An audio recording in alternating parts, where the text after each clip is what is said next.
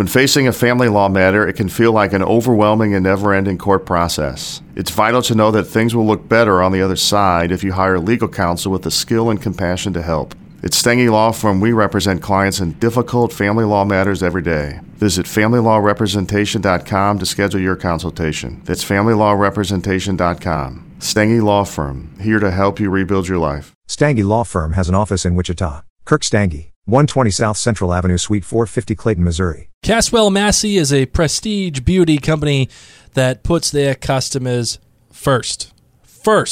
And they are America's original beauty and fragrance company, established actually in Newport, Rhode Island, right here in Little Rhodey, in 1752. So to find out more about what Caswell Massey can do for you this very important holiday season, and for 20% off of your purchase, any purchase you could think of at Caswell Massey, go to CaswellMassey.com and enter the coupon code OutlanderCast at checkout to get 20 big ones, 20 big percentage points off of your purchase.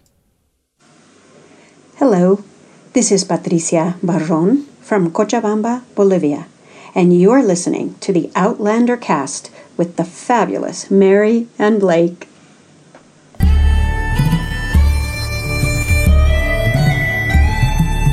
All the way from Providence, Rhode Island, welcome to Outlander Cast. It's a podcast dedicated to the show Outlander on Stars.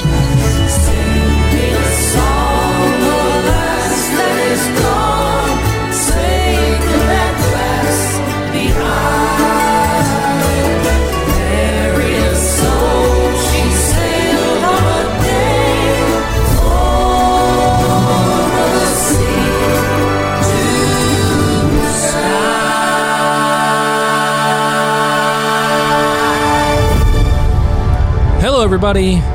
Welcome to the listener feedback edition for episode 402. Do no harm. This is normally when Mary says, I am your host, Mary Larson. As you know, however, she is very, very, very, very, very, very, very, very, very sick. Very sick. And she cannot make it to today's episode. So you, unfortunately, are stuck with me. You're stuck with me because for today, I'm your host, Blake Larson, and I'm very happy to be with you guys. And like I said, you are stuck with me for today. We're going to be doing all of the listener feedback, and hopefully it doesn't suck too much, because Mary here is the real talent, and I am just the jabroni nerd that puts it all together. So hopefully you and I, we can work on this together, and I can make your gym excursion or your car ride or your travel into work, or maybe you're just cooking dinner at your house. Who knows? Hopefully, I can give you a good time while you're doing that. So before we get into the rest of the show, I just want to make sure that you are, in fact, following us, and you do subscribe to the podcast on whatever podcast catcher that you have. You can follow us on Facebook, Twitter, Instagram, YouTube, all with the title Outlander Cast. So make sure you subscribe also to the podcast so that you can get these very special episodes sent to you directly, either to your smartphone, to your computer, to your email system. If you go on YouTube, just click that little bell and we're right there for you. And you also want to become an official member of the Outlander Cast Clan, so just go to OutlanderCastClan.com, where you can get all the great benefits and extras this season, like the extra off-air, After Dark podcast episodes that we record on our main podcast night, access to special Outlander Cast giveaways that we have, our highest value giveaways there. And we'll talk about those giveaways a little bit more at the end of this episode, but I just want to make sure that you're all caught up with us, and you go to OutlanderCast.com as well and check out all of the fantastic blogs and articles that we have there, in addition to all the previous episodes of Outlander Cast and all the fantastic interviews, including one that we just did with Diana Gabaldon. Very proud of that episode. It was a big team effort on Outlander Cast part, all of us together, and some of our clan members over at OutlanderCastClan.com. We put together a big list of questions for Diana, and it sounds very different from, I think, a lot of different interviews that she has done with various outlets. I think we get into some good nuanced stuff that I'm very proud of. One other thing I want to mention, too, before we get into the rest of this episode, is that Mary and I are also doing a podcast about This Is Us. It's called This Is Us 2. So wherever you consume this podcast, whether it's YouTube or on outlandercast.com or whatever, you can consume This Is Us 2, that podcast, by Mary and Blake, Mary and I, rather, on that particular podcatcher. Whatever podcatcher you do, This Is Us 2 is there, and it's important that you do that, because if you do like the show This Is Us, it's actually happening right now. We're in the third season. We're just about a third of the way through. So if you can't get enough of Mary and Blake and you want some more of us in your lives, we are there for you. Actually, just go to maryandblake.com and you'll find all of our podcasts there as well, whether it's For the Leftovers, Gilmore Girls, Outlander, This Is Us, or whatever we have podcasts and blogs on, it's all there at maryandblake.com. Now, all of the formal stuff is out of the way. Let's get into this bad boy, shall we?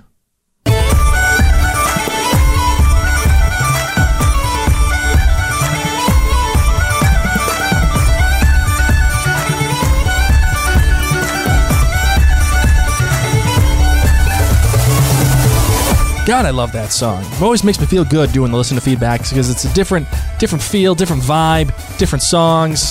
Hey, screw it. We're here. We're having fun. On the website, Arn Kroll came in and said she is from Huntsville, Alabama. The podcast has great analysis. Thank you very much. She has two little factual tidbits for us. One, Claire did not use arsenic for Rufus's tea. It was actually aconite, which is monk's hood. Arsenic, which is arsenic oxide, poison, does not work that fast. If you actually look closely, it says aconite on the bottle, and which is actually a callback to episode 203, when Claire sees a bottle of aconite in Master Raymond's shop and asks him why he has it and that she is not aware of its any medicinal use. In fact, that it's poison. And Raymond seconds that, and then they discuss the bitter cascara, and of course that leaves the question, why is it in Claire's medical box now? Excellent point. Number two, you are probably aware of it, but the feud between the Campbells and the McDonalds actually goes back to another really dark episode of the Scottish history, which is the Glencoe Massacre. And we are familiar with that. We will not get into it completely here, but thank you very much for that information. This one comes from Allison Indaburu. She says, the great for her was the clock in the title card of the last episode. At first, I was queersome about why they would choose that particular imagery, but after watching the episode, I got it on two fronts. One, obviously, was the reference to the time granted to Jamie to deliver poor Rufus to the men, and the other, slightly more subtle reference was that Claire needed to remember what time she is in. Remember where you are, and remember that you cannot change things the way that you want to. Time is its own entity, and it will not be changed, no matter what the wishes of us mortals are. She actually explains here how her family has been, her parents and her in-laws and cousins, aunt and uncle, many, many friends, and thousands of neighbors were affected by the campfire that was burning and actually still burning in Paradise, California. So I just wanted to mention here, I'm sorry for your family and everything being displaced. Losing your childhood home, I can't even fathom that. But please know that we are here for you, both Mary and I, and also this entire Outlander community. So if you ever feel like you got to talk to somebody, you want to talk to Mary and I, if anybody has been affected by these wild campfires, man, it's something. It's actually snowing right here in Rhode Island. It's snowing at this very second. So I can't even imagine having these wildfires running through my state, running through my town. But just do know that, Allison, that this Outlander community is here for you. It's a great community, and we're happy to talk to you about stuff. On Facebook, Wendy Seaton says, I seem to be in the minority, but I loved this episode. It was actually 5 kilts for me. Jamie and Claire had two options. A, accept the land grant and fight for the British, or B, go see what Aunt Jocasta could offer. As in America the Beautiful, the prospect of River Run looked great at the beginning. Being with family, nice house, ability to be a laird again. But then the reality sets in with the slavery issue.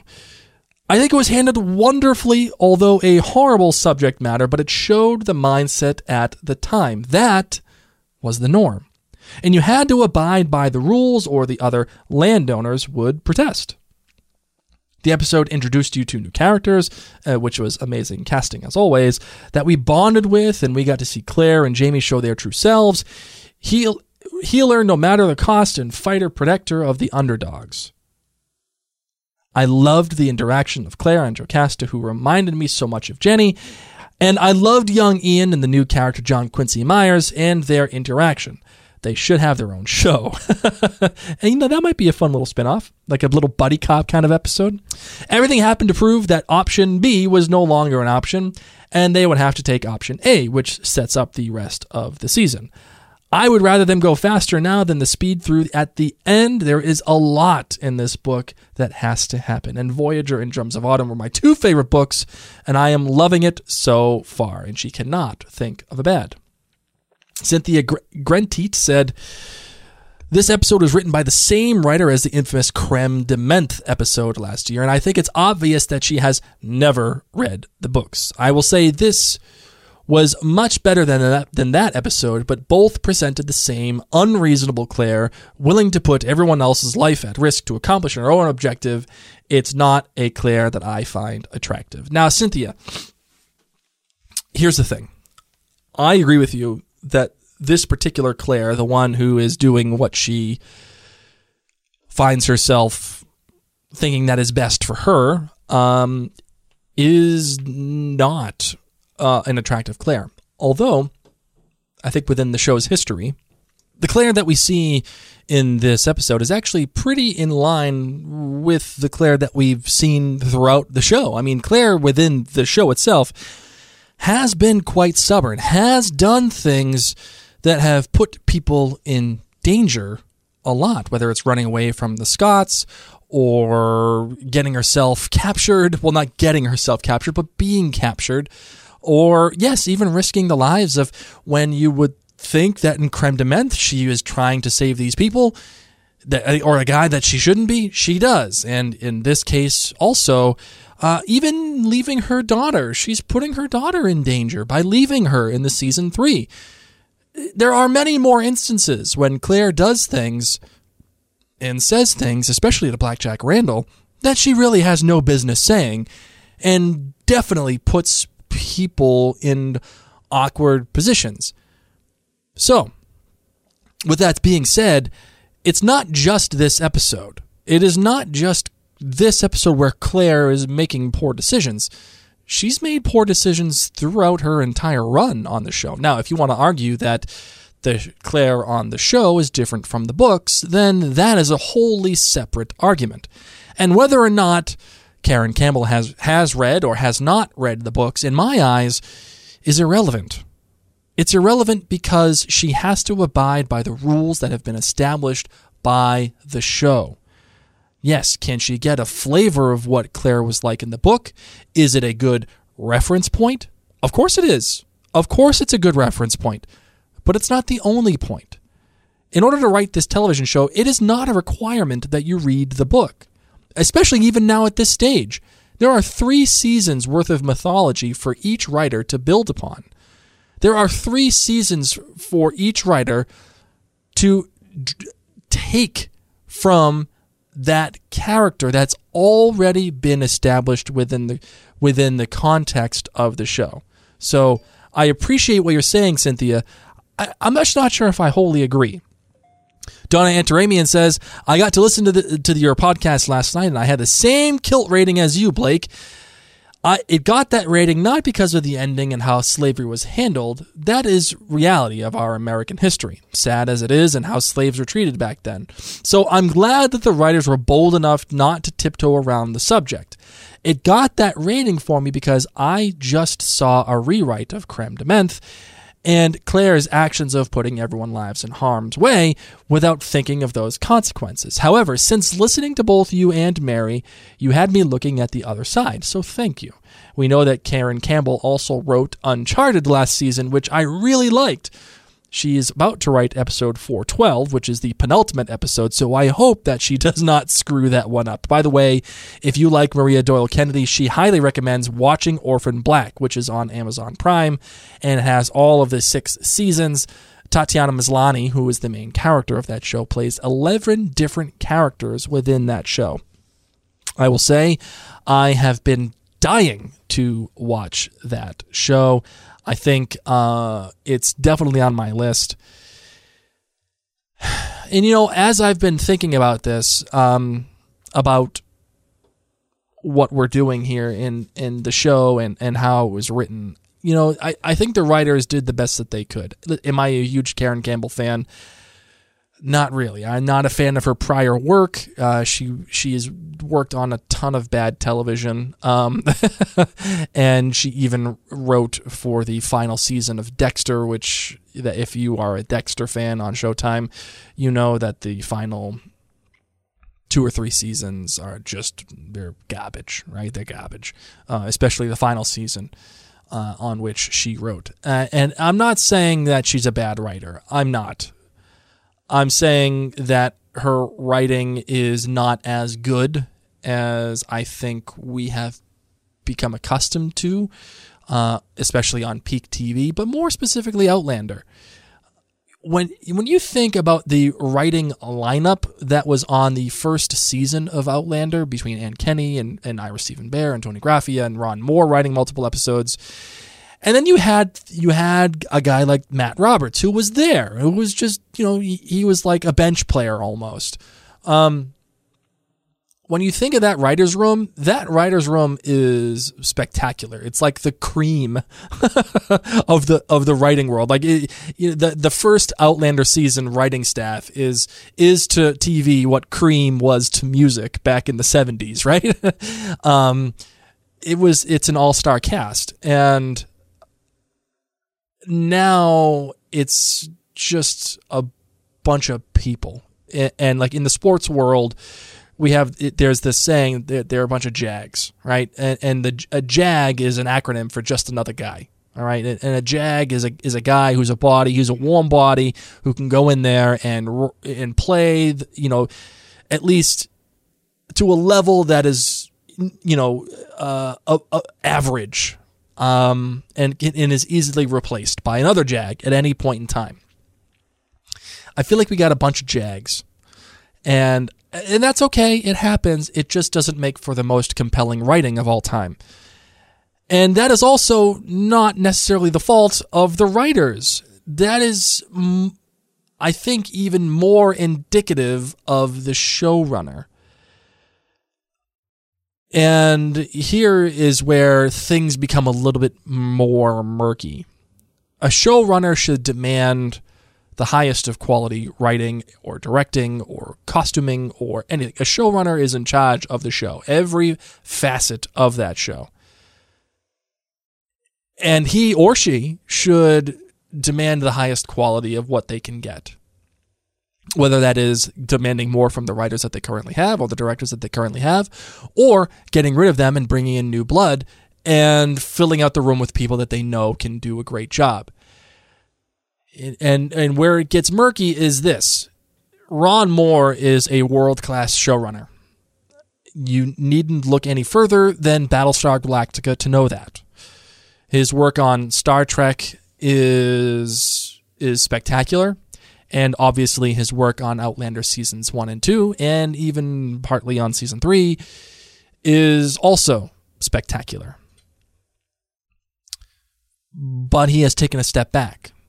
And we are left with Matt Roberts and Tony Graffia, who I think Tony is a fantastic writer. I think Matt really loves this subject matter and really loves the books and wants to do the best job that he can. But he's not Ron Moore. And neither is Tony Graffia. Not Ron Moore. And this is what happens when you have showrunner changes. And technically Ron is still the showrunner. But who is running the writer's room? That is Matt Roberts and Tony Graffia. I know Ron must have final say. I'm sure he has final edit. I'm sure he is the one who's directing a lot of things, but he is now doing his own thing. And as a matter of fact, he's already developing another television show for when Apple comes out and they're having their own, what we could consider Netflix type streaming service. It will be Apple and it will be free for all Apple users. Well, if you have Apple TV, it will be free. And Ron is developing his own television show. He is going to be the showrunner, and he's doing it right now. And he's splitting time. And this is a big conversation here. Would the episode have been better if Ron Moore was the showrunner? I don't know. Like, if he was the active showrunner that he was in season 1. I don't know. Maybe. But maybe not. I'm not exactly sure. So I think the writers for this particular episode did the best that they could. They got themselves into a little bit of trouble with it being, I think, a little predictable. And I think the subject matter is difficult when it comes to slavery. And I also think that when it comes down to that kind of subject matter, you have to play it with a very fine-tuned instrument. And you need to give it its due. And so you have two options here, right? The first option is to just get through it and make it all about plot. Like, for example, we were talking about on the first podcast, we were saying, Mary and I were saying, at least she told me within the book, that Rufus's death does happen, but it's not as big of a deal. It's more about Claire and Jamie and how they figure out the politics of the situation. They spend a lot of time at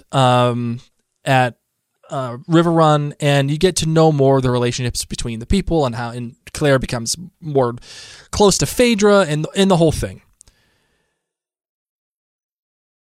You can either do that and spend multiple episodes at River Run and make it all plot, and spend time with all of them and slow the season way down. Remember, consider where we are in the season. We are only in the second episode.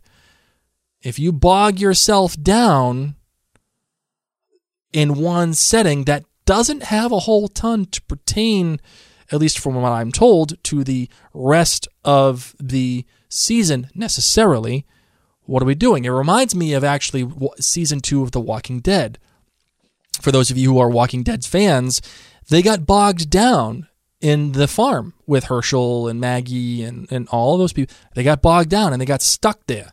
And it took forever to get them up because they kept trying to force feed these relationships down our throats. And it was boring as hell. So you have that option. Or the second option is get through what we got to get through. Show Rufus's death, and show how it affects Claire and Jamie. Root that death into that one character and solidify that death and give us a different perspective through the eyes very easily and very succinctly through the eyes of other characters like Jocasta and Ulysses. You make it smaller so that you can root it in that character, Rufus, telling Claire and Jamie about his sister, night fishing, so on and so forth, and then put it through the eyes of Claire and Jamie, but also how it affects Ulysses and Jocasta. If you notice, they do this very purposely because Claire and Jamie are the ones that we are following. We know we're not going to stay in River Run that much longer. So if you stick with them, even when Rufus is getting hanged, they're not lingering on Rufus, probably because it's shocking imagery. Nobody wants to see someone getting lynched. But they do show him getting dragged. They do show him going up in the tree. But the main focus is Claire and Jamie, our protagonists, the people through who we see this story. Their reactions are what is most important. Their ability to see what's happening is what's most important. Not necessarily that Claire is getting involved with Phaedra, not necessarily that Ulysses is doing whatever. It's Claire and Jamie making this decision and trying to find the humanity in Rufus to give us and evoke an emotional response. Not spending 3 months at River Run, having time jumps, because you can't do 3 months at River Run in one episode. You cannot do it. and you don't want to go more than one episode because you're going to get stuck. So they had to make this choice. Do we stay here or do we get through what we need to get through, humanize it, and move forward?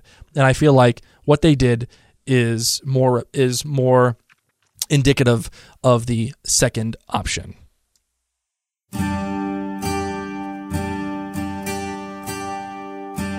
Now, right now, I wanted to talk to you about Caswell Massey, because I wanted to remind you that this episode was brought to you by Caswell Massey. They are, like I said, the prestige beauty company that truly, really, honestly do put their customers first. I mean, and here it is. Here, this is the big deal. It's the holiday season. You know you got that father-in-law. You know you got the mother-in-law. That's got everything. You don't know what to get them. Or you know you got that brother or sister that just like anything you get them, it just sucks. Right? Go to Caswell Massey. Go to CaswellMassey.com and check them out, because they have a variety of gift sets to suit pretty much any one of those people on that list. I mean, whether it's the Supernatural No. 6 Premium Shaved gift set with a double-edged razor, by the way, a premium shaved brush, a full-size tin of their brand new coconut oil-based No. 6 scented shave soap, and a travel-sized No. 6 fragrance. I've been talking about this No. 6 forever. and I'm telling you, I wear it. I even got my dad to wear it. It's unbelievable. It smells incredible. And if you want someone special in your life to just smell that good, you get this for them. You get the fragrance discovery sets, which comes in 4 unique fragrances from every collection. The Centuries line gift sets, which it has the sandalwood gift set we're actually giving away at the end of this week, and more. So each gift set comes in a beautiful, ready-to-give gift box. There's no wrapping necessary at all.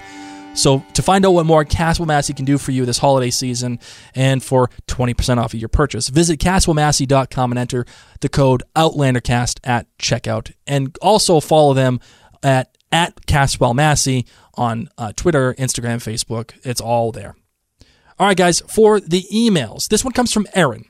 She says, I rarely disagree with Blake. He's a super smart guy, thank you, and is very adept at communicating his thoughts and knows what good writing looks like. I'm a big fan of his, which is why I'm surprised that I actually disagree with him 3 times this week, and I hope I'll at least get an interesting for my thoughts. Well, you already have an interesting, and touche, Erin, thank you very much for sending this email. I think we're going to get into it. Let's see what we got. The first was in Blake's GBG that the characters were in the same place at the end of the episode when they started. Claire, Jamie, and likely every member of the audience went into that episode 100% secure in the belief that we would never be a party to slavery, that we would never be observers to such exploitation and abhorrence. Then Claire invoked her doctor's vow, Jamie claimed someone under his protection, and both of them came crashing to the realization that their respective superpowers counted for nothing at River Run, causing them to drastically change the way they navigate this new world. That they didn't give that crisis of conscience enough time to breathe is my B in the GBG. Claire and Jamie went from being ready to single-handedly abolish slavery a century early, something that I'd argue was way bigger than the Jacobite rebellion in scale, to feeling like they're as powerless over the situation as Rufus himself. And if Jamie and Claire, of all people, were powerless, what could we possibly have done if we were in their shoes? The fact that the writers evolved not just characters in this way, but the entire audience is an incredible feat. Without getting into spoilers or comparisons with the book, the writers needed us to believe that Jamie and Claire are fairly powerless in order to accept the rest of the story. So I will address this first one right now. Erin, nice try. A nice try. And listen, I'm not going to tell you that you're wrong. I am going to say this. If what you said was correct, you would have to assume that Claire and Jamie would have no knowledge of slavery. Well, at the very least, Claire. And within the context of the story, they already have knowledge of slavery. They already know about it because they ran into it in Jamaica. And we already knew that they abhor slavery. And since Claire is already well aware of U.S. history and the fact that she is in the U.S., well, at least the colonies at this point, Claire is very well aware of that there is slavery in the colonies at this time. She isn't ignorant of that. Had she been ignorant of it and only heard about it, she could go into it saying, I abhor slavery, I'm never going to take part in it. But she's well aware that she's in the colonies at this time, which is rife with slavery, especially in the South. She already knows her American history. We know that because she talks about it in America the Beautiful. That being said, to abhor slavery and then feel powerless to stop it isn't an arc. That's just a mechanic of the plot. That is not an emotional response to a character growth. It's simply put there so that they can move from one place to the next. What I mean is this. Claire abhors slavery. We already know that from day one. We knew that in Jamaica, the way she talked to the people that was there. We already know that when she talks to Jocasta the way that she does. She does not change her view on slavery. She still abhors it at the end of the episode. Her feeling powerless isn't a character trait. It isn't something that she grew out of. She already knows that she cannot change history. She knows that because of what happened in the Jacobite Rebellion. She didn't change it then, and both she and Jamie acknowledge the fact that they can't change history and they cannot change. Jamie is the one who says, maybe we can spark it, blah, blah. And then Claire is the one that looks at him like, oh, honey, no. So since she's already well aware that she cannot change slavery, she can't stop it, she isn't going to abolish it in her own time frame, then that isn't growth. That's just self-awareness. And if they already have that self-awareness, then they're not growing. They didn't get changed in any significant way by the end of the episode as it pertains to slavery. And yes, you're right. Slavery, I think, is a much bigger topic and a much more hard subject than it would be than the Jacobite Rebellion. Okay, the second place I disagree with Blake was that Claire finally saw the consequences for her choices. If we've all decided that Claire's hands were tied, then the only consequence I saw was that her actions made Jocasta a little saltier than usual. If you squint, you could say her actions put River Run at risk, but Claire didn't really feel the impact of that. Jocasta did, hence her saltiness. You could also say that Claire will experience intense grief to know her actions made the lives of Jocasta's slaves and those on nearby plantations more difficult, but she won't be the one actually bearing the brunt of those consequences, especially if they take Tryon's offer and put the whole unsavory business out of sight and out of mind. It's an intense disappointment that Rufus ended up almost exactly where Claire first found him despite her actions, but it's not a consequence if we buy that it was outside of her control. And see, I actually kind of agree with you on this one. I see where you're coming from, but you can't say this and then have what you said in the first paragraph. They can't coexist, right? If something's out of her control, then she's powerless. And if she's powerless, then she isn't growing, right? And that's the case. And you can't have one and then have the other. Either she is powerful and has the ability to change, or she's powerless and has no ability to change. And having said that, I would say that her actions, she does feel consequence in that. And well, maybe, I mean, you know, I think there's some truth to what you're saying here, because her actions don't necessarily change her. Thereby, she isn't feeling the impact of those changes. She's only seeing somebody die. The only change or the only consequence that she undergoes is the fact that she has to knowingly and willfully relinquish, or she has to knowingly and willingly go against her oath of doing no harm, right? She has to knowingly and willfully kill somebody. That's something that she feels the consequence of. She did it. And taking one's life after saving them is a consequence. That's a choice that she has to make. So I would say, I think that too there is murky. Finally, Blake made some good points regarding the whole white saviordom criticism of this final episode of this episode. It's a fact that both Claire and Diana are white women in the 20th and 21st century, and that's the source material the writers were working with. That said, it doesn't mean we can't recognize this criticism as valid and talk about why it's problematic. We, as the audience, watched Claire do her Wonder Woman best and still fail in a way that feels pretty absolving for us as mostly white, suburban, middle-class white people who are probably fairly similar in political and moral beliefs. We watched her make decisions for others in a way that, while admirable, were pretty paternalistic. She has an opportunity to recognize that this during her conversation with Ulysses, but she seems to decide that she knows better. And when Jamie makes what is essentially the same argument, Jamie apparently knows best. So I get that she doesn't know Ulysses from Adam, so the fact that Jamie's words landed with more weight isn't necessarily racially charged. But with what a great opportunity to forge a connection between Claire and Ulysses while also course-correcting our trip down white savior road. The show writers took great liberties elsewhere to tighten up the story in this episode. Why couldn't one of them have been Ulysses, Phaedra, or Rufus himself serving as the catalyst for her ultimate decision instead of Jamie? Blake mentioned that he liked that Rufus didn't give Claire a free pass by saying, "Kill me." But what if it wasn't a free pass, but rather a decision he made of his own agency in spite of Claire's feelings on the subject? Here's what I will say. Rufus not giving Claire the go-ahead to kill him, I think that's problematic. Would it have been nice if Rufus made that decision? Yes.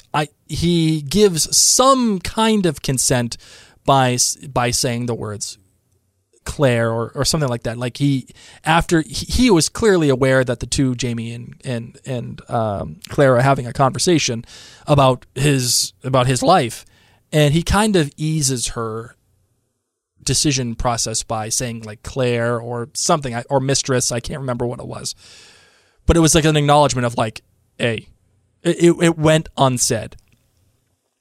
I think the whole white savior thing, I think it's a conversation to be had, but I think that it's inevitable in this kind of story.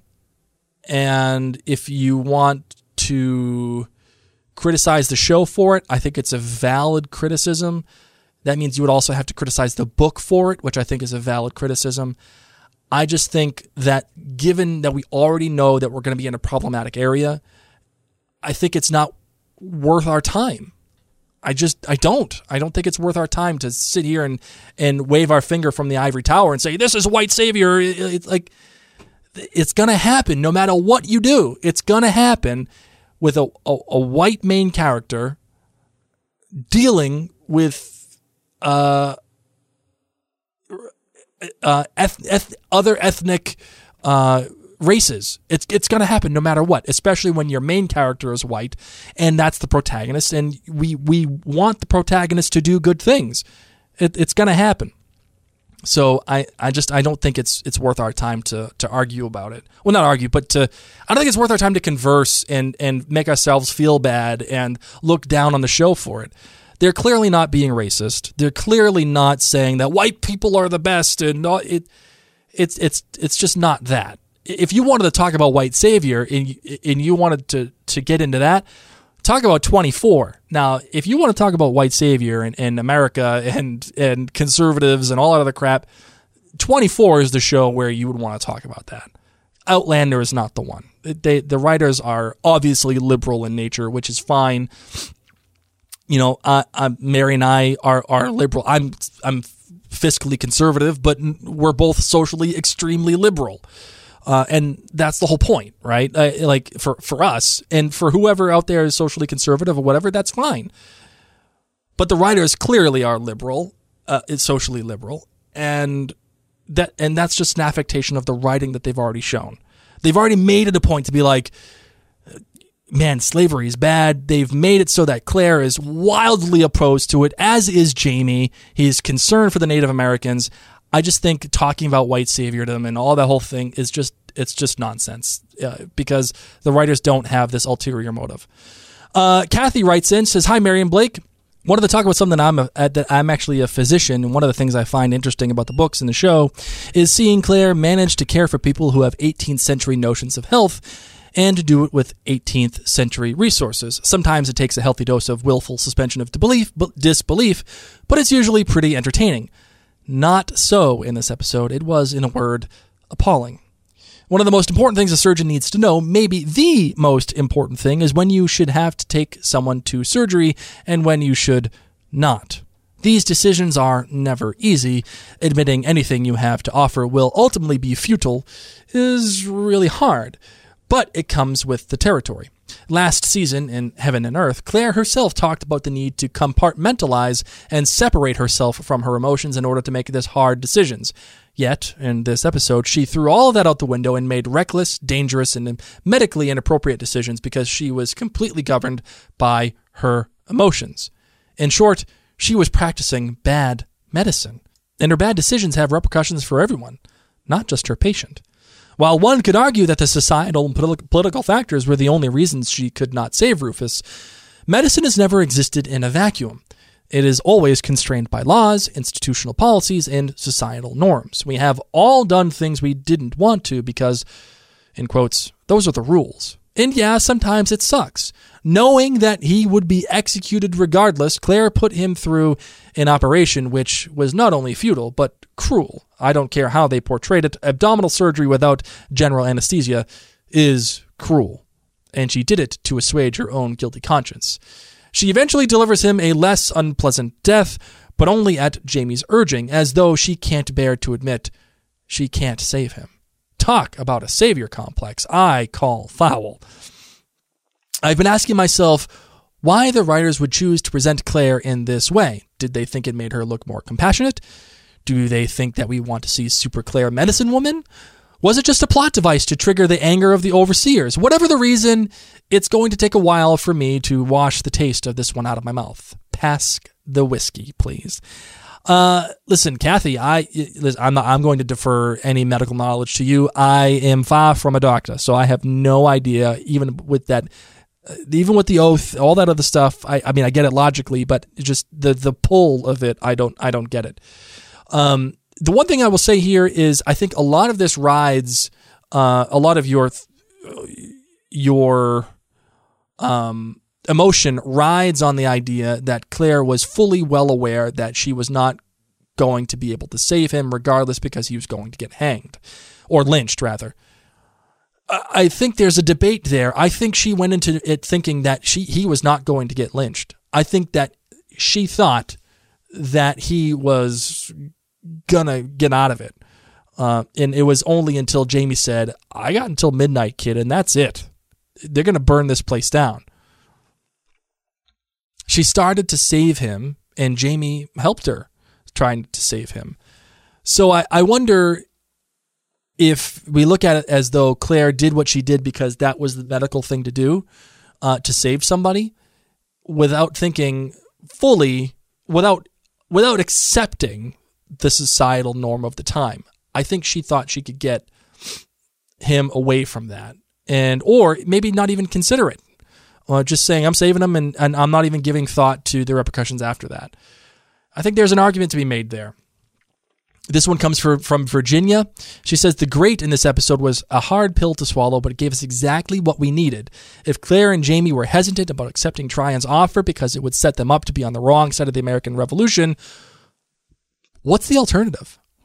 The episode set up Riverrun with all the idyllic beauty of Tara, with horror lying just below the pretty facade.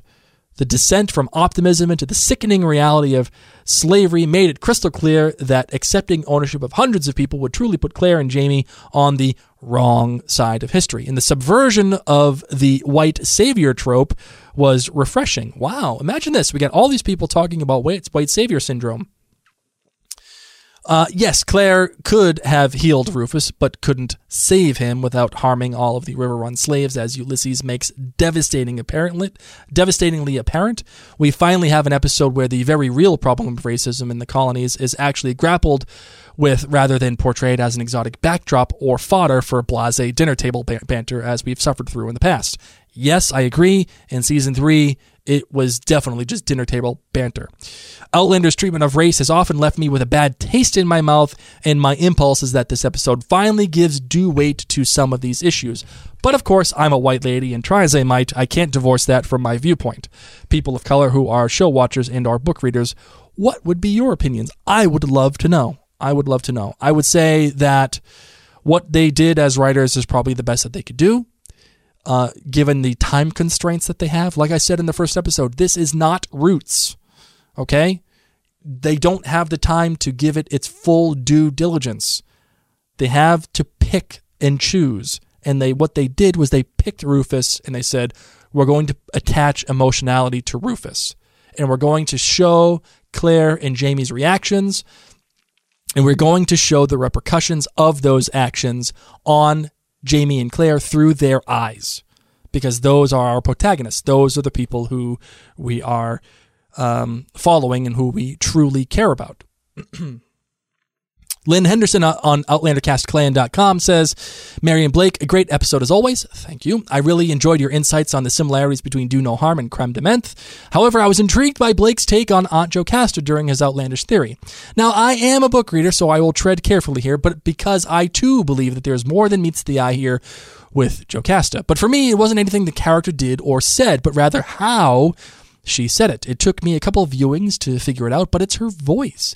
At times, she sounds like she is using vocal fry or uptalk. It's like when you talk like this, and that's what vocal fry is. As her register seems to change. At times, it's deeper and often, and sometimes higher. She even raises her voice at the ends of words and sentences. And at first I thought that maybe the actress was simply having trouble managing the Scottish accent, which seems strange to me as I'm familiar with Maria Doyle Kennedy's work, and she has been excellent in everything that I've seen her in. I would agree. You should hear her Spanish accent in The Tudors. It's fantastic. But the more I watch this episode, the more I'm convinced that this was a deliberate choice by the actress. Her voice seemed to take on more girlish quality at times when it was advantageous for the character to appear naive, innocent, or harmless. However, when things got serious, her voice deepened. Seems to me that there is quite a bit of Mackenzie in this one, and she's able to use something as simple as her voice to disarm the men and women around her. And I'm completely fascinated by Jocasta in a way that I never was in the book. I'm simply amazed at MDK portrayal of this character, and I would love to hear your thoughts on this. MDK brought it, and she always does bring it. I've always loved her portrayal, and I think you're right, and mainly because you agree with me. So let's get to the voicemails that we got. Hello from the Highlands of Scotland, it's Kirsten Lang here giving you my take on the episode. This one left us fair puggled, emotionally through the ringer. But it wouldn't be true to Diana's books if it wasn't thought-provoking and challenging to watch at times. The good. Aunt Jocasta, you can't get a thing past her. A lady with a backbone of steel and the skills of a mind reader. And River Run is just full of layered characters bristling with promise. The bad, I'm going to call it thrawn tennis.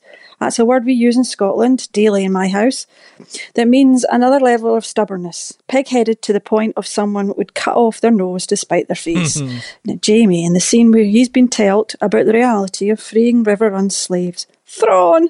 Geez, no matter what Farfar Campbell said, he stood his ground, batting a reply back and forth. Thrawn tennis! Now, you listening, that doesn't usually end well. And the Rufus storyline was just wonderful.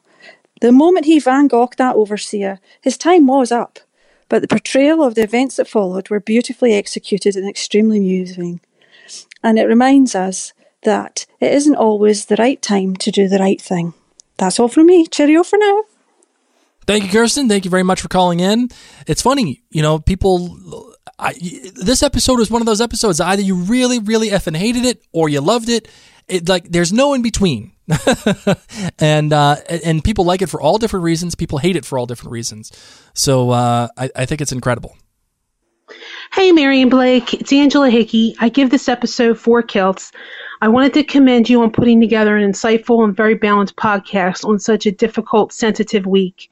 Mary, I hope you're feeling better. I really loved your observation connecting Jocasta and Colum operating with a disability and maintaining their sharp wit, command, and strength. I would say that Jocasta does, in fact, need a man in this time, even though she hates that she does. Blake, you made so many great points. What you said about the message throughout, that this is the law and that's the perspective, is very on point. Your comparison of 307 in this episode, give yourself a bam there. Great stuff. And for what it's worth, I'm not on the Casey train at all. Loved your observation about the soul-lifting camera shot on Rufus. Wow, you're so good at perceiving messages in camera shots. It must be the artist in you. On your theory, remember she didn't come alone. Hector only died a year or two ago. Actually, this is why she's in this bind and needed Jamie. As a widow with no heirs, every snake like Lieutenant Wolf is clamoring for her hand so they can take River Run. This was barely alluded to in the show, but if she died with no husband or heir, the estate would go to the crown, which of course she would never want. Lastly, Blake, let me say one thing. If you want repercussions and consequences of choices made, hold on, Spider Monkey. This is your season big time. See ya. Thank you, Angela. I imagine I always want repercussions. I always want change. That's the entire point of why we watch these shows, to watch the characters that we love and to see them change, to see them navigate situations. And whenever those choices are made, change happens and repercussions are felt. So thank you, Angela. Thank you for all the, thank you for everything. I really appreciate it. And this one is for you. Just like that. A winner! There you go. I gave it to myself at the behest of one Angela Hickey. We got some more. And by the way, just want to let you guys know that Kirsten and Angela called in on SpeakPipe. That's why the audio was fantastic. If you go to outlandercast.com, there's a button that says engage. Hit the engage button, and then a drop down will happen, and it will say call us. Hit that button that says call us, and you'll see an option for SpeakPipe. And that's what gives us the beautiful sound. And it's the one I do prefer you guys call into because it just does sound great. It's more pleasing to the ear. However, we do have some more voicemails that come on the hotline, and this is also acceptable as well. We love when people call in, so just give us a call on the hotline if you don't like SpeakPipe, which would go through your computer or your smartphone or whatever. Call us on the hotline over the telephone, and the number is 503-454-6730, and here they are. Well, hi, Mary Blake. This is Linda from Leesburg, Florida. I wrote my first ever comment on your website last week and was so excited when you read it on your listener feedback. Hey, Thank right. you so much for that. I think I'm going to love being part of this conversation. Thank you.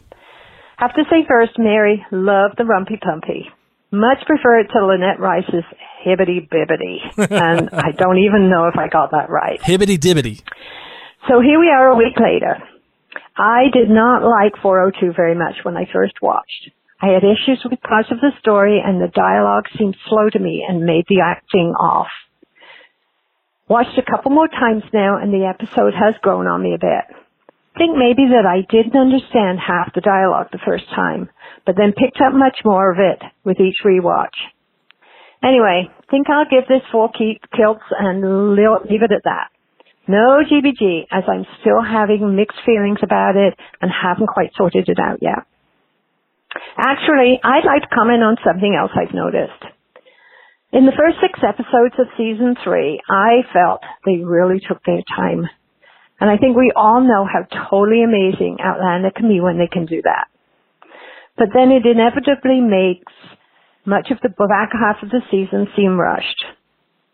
Season 4, I think, is going to be opposite. There are 880 pages in my book, Drums of Autumn book. Oh, my God. Divide that by 13, and you average 68 pages per episode. Okay, so I better mention I'm a numbers nerd. No apologies. So in just 2 episodes, they have already covered 200 pages of the book, and I think they've done an awesome job so far in picking out the important events. They've crammed in a lot, but also left out a lot. This makes me really happy because I think it means they are going to take their time with the back half of this season, which in my opinion is where the meat and potatoes of this book resides. I think it's all going to be totally awesome. Well, thanks for listening. I'll try not to get so nerdy in the future. But no promises, Sassenach. Oh, my Lord. I so had Sam's voice in my head when I said that. Anyway, bye for now. Talk to you soon. Bye-bye. Thank you very much. And I'll tell you, if you're a nerd, it is always welcome for you to be a nerd here. This is the kingdom of nerds, as I would like to call it, or the clan. This is the clan of nerds, okay? So however much nerdy you want to be, you are more than welcome to be nerdy here. Hi, Mary Blake. This is Keisha calling from Odenton, Maryland, about episode 402, Do Nay Harm. I'm a book reader. I've read all 8 books at least twice and listened to them on audiobook. Wow. So just seeing this season come to life makes me happy anyway. I get all warm and fuzzy inside. I know that episodes 1 and 2 are going to be the setup, quote unquote. So we're introducing the conflict, more than one conflict we see, and that's going to propel us into, the Jamie and Claire Ridge life, which has other conflicts that we shall see. So I'm not going to be really critical at this point. I'm just going to watch. Can't wait week to week. I take naps on Saturday just so I can be up at midnight to watch that next episode, and then watch it again when I wake up, and watching it again at 8. So I love your podcast. I'm so glad Outlander's back, and can't wait to hear your thoughts on the next episode. Have a good one. Well, we love you as a listener, and we love that you love listening to us, and we're happy to be here talking about these episodes. I think you said something that's kind of prescient, which is the first 2 episodes are set up. Now, when you come to these kind of episodes and these seasons that are structured into 13 episodes, you have to look at it like this. The premiere of the episode of the season is something that's unto itself, right? There are 13 episodes, and the premiere is unto itself. It has to reintroduce you to all the characters, or it has to introduce you to characters, and it has to introduce you to a new setting. That's its purpose. It's there to hold your hand and say, hey, remember us? We're back. Then you start introducing the normal formulas of telling stories. Now, the stories can usually and normally be broken up into 3 acts. There are some stories that can be broken up into 5 acts, or even some stories that are broken up into 7 acts. But for the most part, when it comes to these 13 episode seasons, you are stuck with 3 acts. The first act being the introduction act, the second act being the conflict act, and then the third act being the resolution act. Or not resolution, but just bringing everything to a conclusion, if you will, for the most part.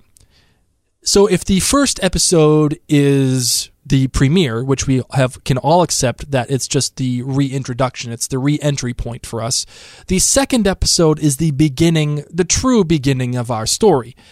And if we are set here in River Run, and we are given a small conflict that sets our characters in motion to where they need to go where they need to go, they did that job, and they're doing their job, and they did do that.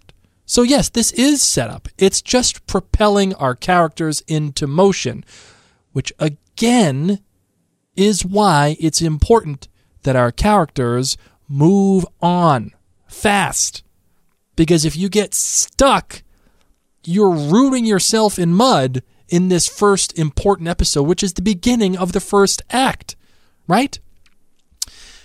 And if you look at it mathematically, you have the first episode, then you have episodes 2 through 5, which represent the first act. The second act is represented by episodes 6 through episode 9, and then you have episodes 10 through 13 being the conclusion act. So if you look at it again, this is just the very beginning of our story, and we need to move on quickly. So I'm happy for how they handled it. Hello, this is Anne from Denver. I'm calling about the Do No Harm episode for Outlander. I think they were able to condense a long portion of the book into one episode. That ended up making a lot of sense to what needed to be done in order for Jamie and Claire to move on to the Ridge. I did enjoy Maria Doyle Kennedy as Jocasta. She played it so well.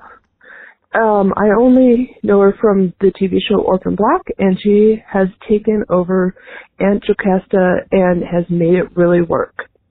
And as for John Bell, he just keeps impressing me with as young Ian, and his relationship with Rollo is great.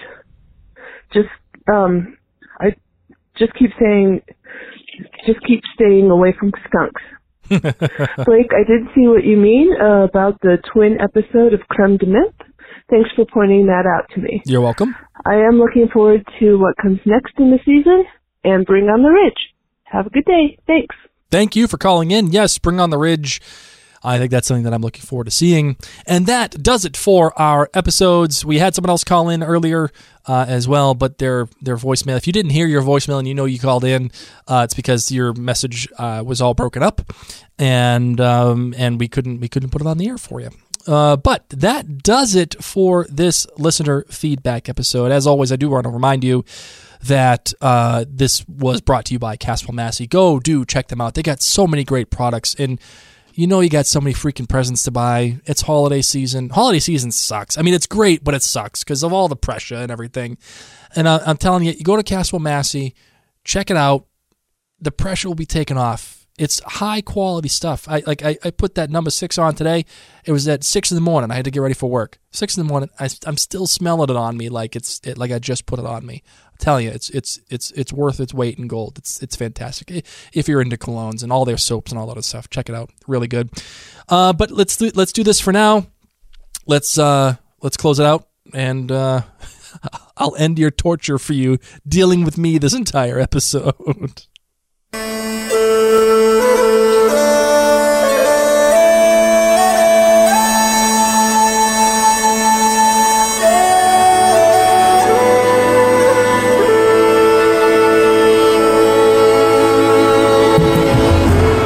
Well, I'm closing this show out, so do check us out on Facebook, Twitter, Instagram, Smoke Signals, MySpace, all of it. We got it all. It's all under the name Outlander Cast. And if you go to Outlander Cast Clan, you can become a supporter of the show and an official Outlander Cast Clan member. That community there is spectacular. Please do go check it out. Go to outlandercast.com and check out the website there with all of our great articles and great podcasts, interviews, you name it, we got it there too. We've become this massive Outlander outlet. We're, I think, probably one of the biggest on the interwebs right now, and it's remarkable, and it blows me away every single day. It humbles me every single day in one form or fashion or another. Having our friendships and our communications, our emails, all of that stuff with you guys, the listeners, it warms my heart, and trust me, if we don't get back to you immediately, we get a lot of emails and we get a lot of messages, and I do the best that I can to get back to every single one of you as fast as I can.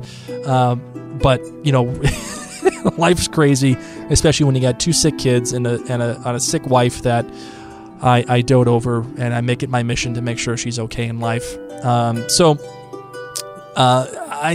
just bear with me in this crazy season. And as I mentioned earlier, I do want you to go check out maryandblake.com and also check us out on Facebook, Mary and Blake. There we have all TV news, movie news, nerdy things, and just it's a good community to be a part of. And it covers all of our podcasts and all of our blogs. So the Mary and Blake Facebook page is a lot of fun. A great interaction for all nerdy things in television and movies. And maryandblake.com, again, houses all of our podcasts, including This Is Us 2, which is a podcast dedicated to This Is Us on NBC. Check it out. If you like This Is Us and you like Mary and Blake, I think you'll be happy. It's one of my favorite podcasts we've done. And I have I enjoy doing it quite a bit. So, as for now, ladies and gents, this is not Mary Larson. This is Blake Larson, and you've been listening to Outlander Cast.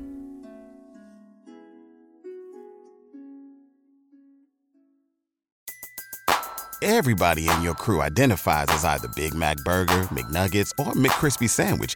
But you're the Filet-O-Fish Sandwich all day. That crispy fish, that savory tartar sauce, that melty cheese, that pillowy bun. Yeah, you get it. Every time. And if you love the Filet-O-Fish, right now you can catch 2 of the classics you love for just $6. Limited time only. Price and participation may vary. Cannot be combined with any other offer. Single item at regular price. Ba-da-ba-ba-ba.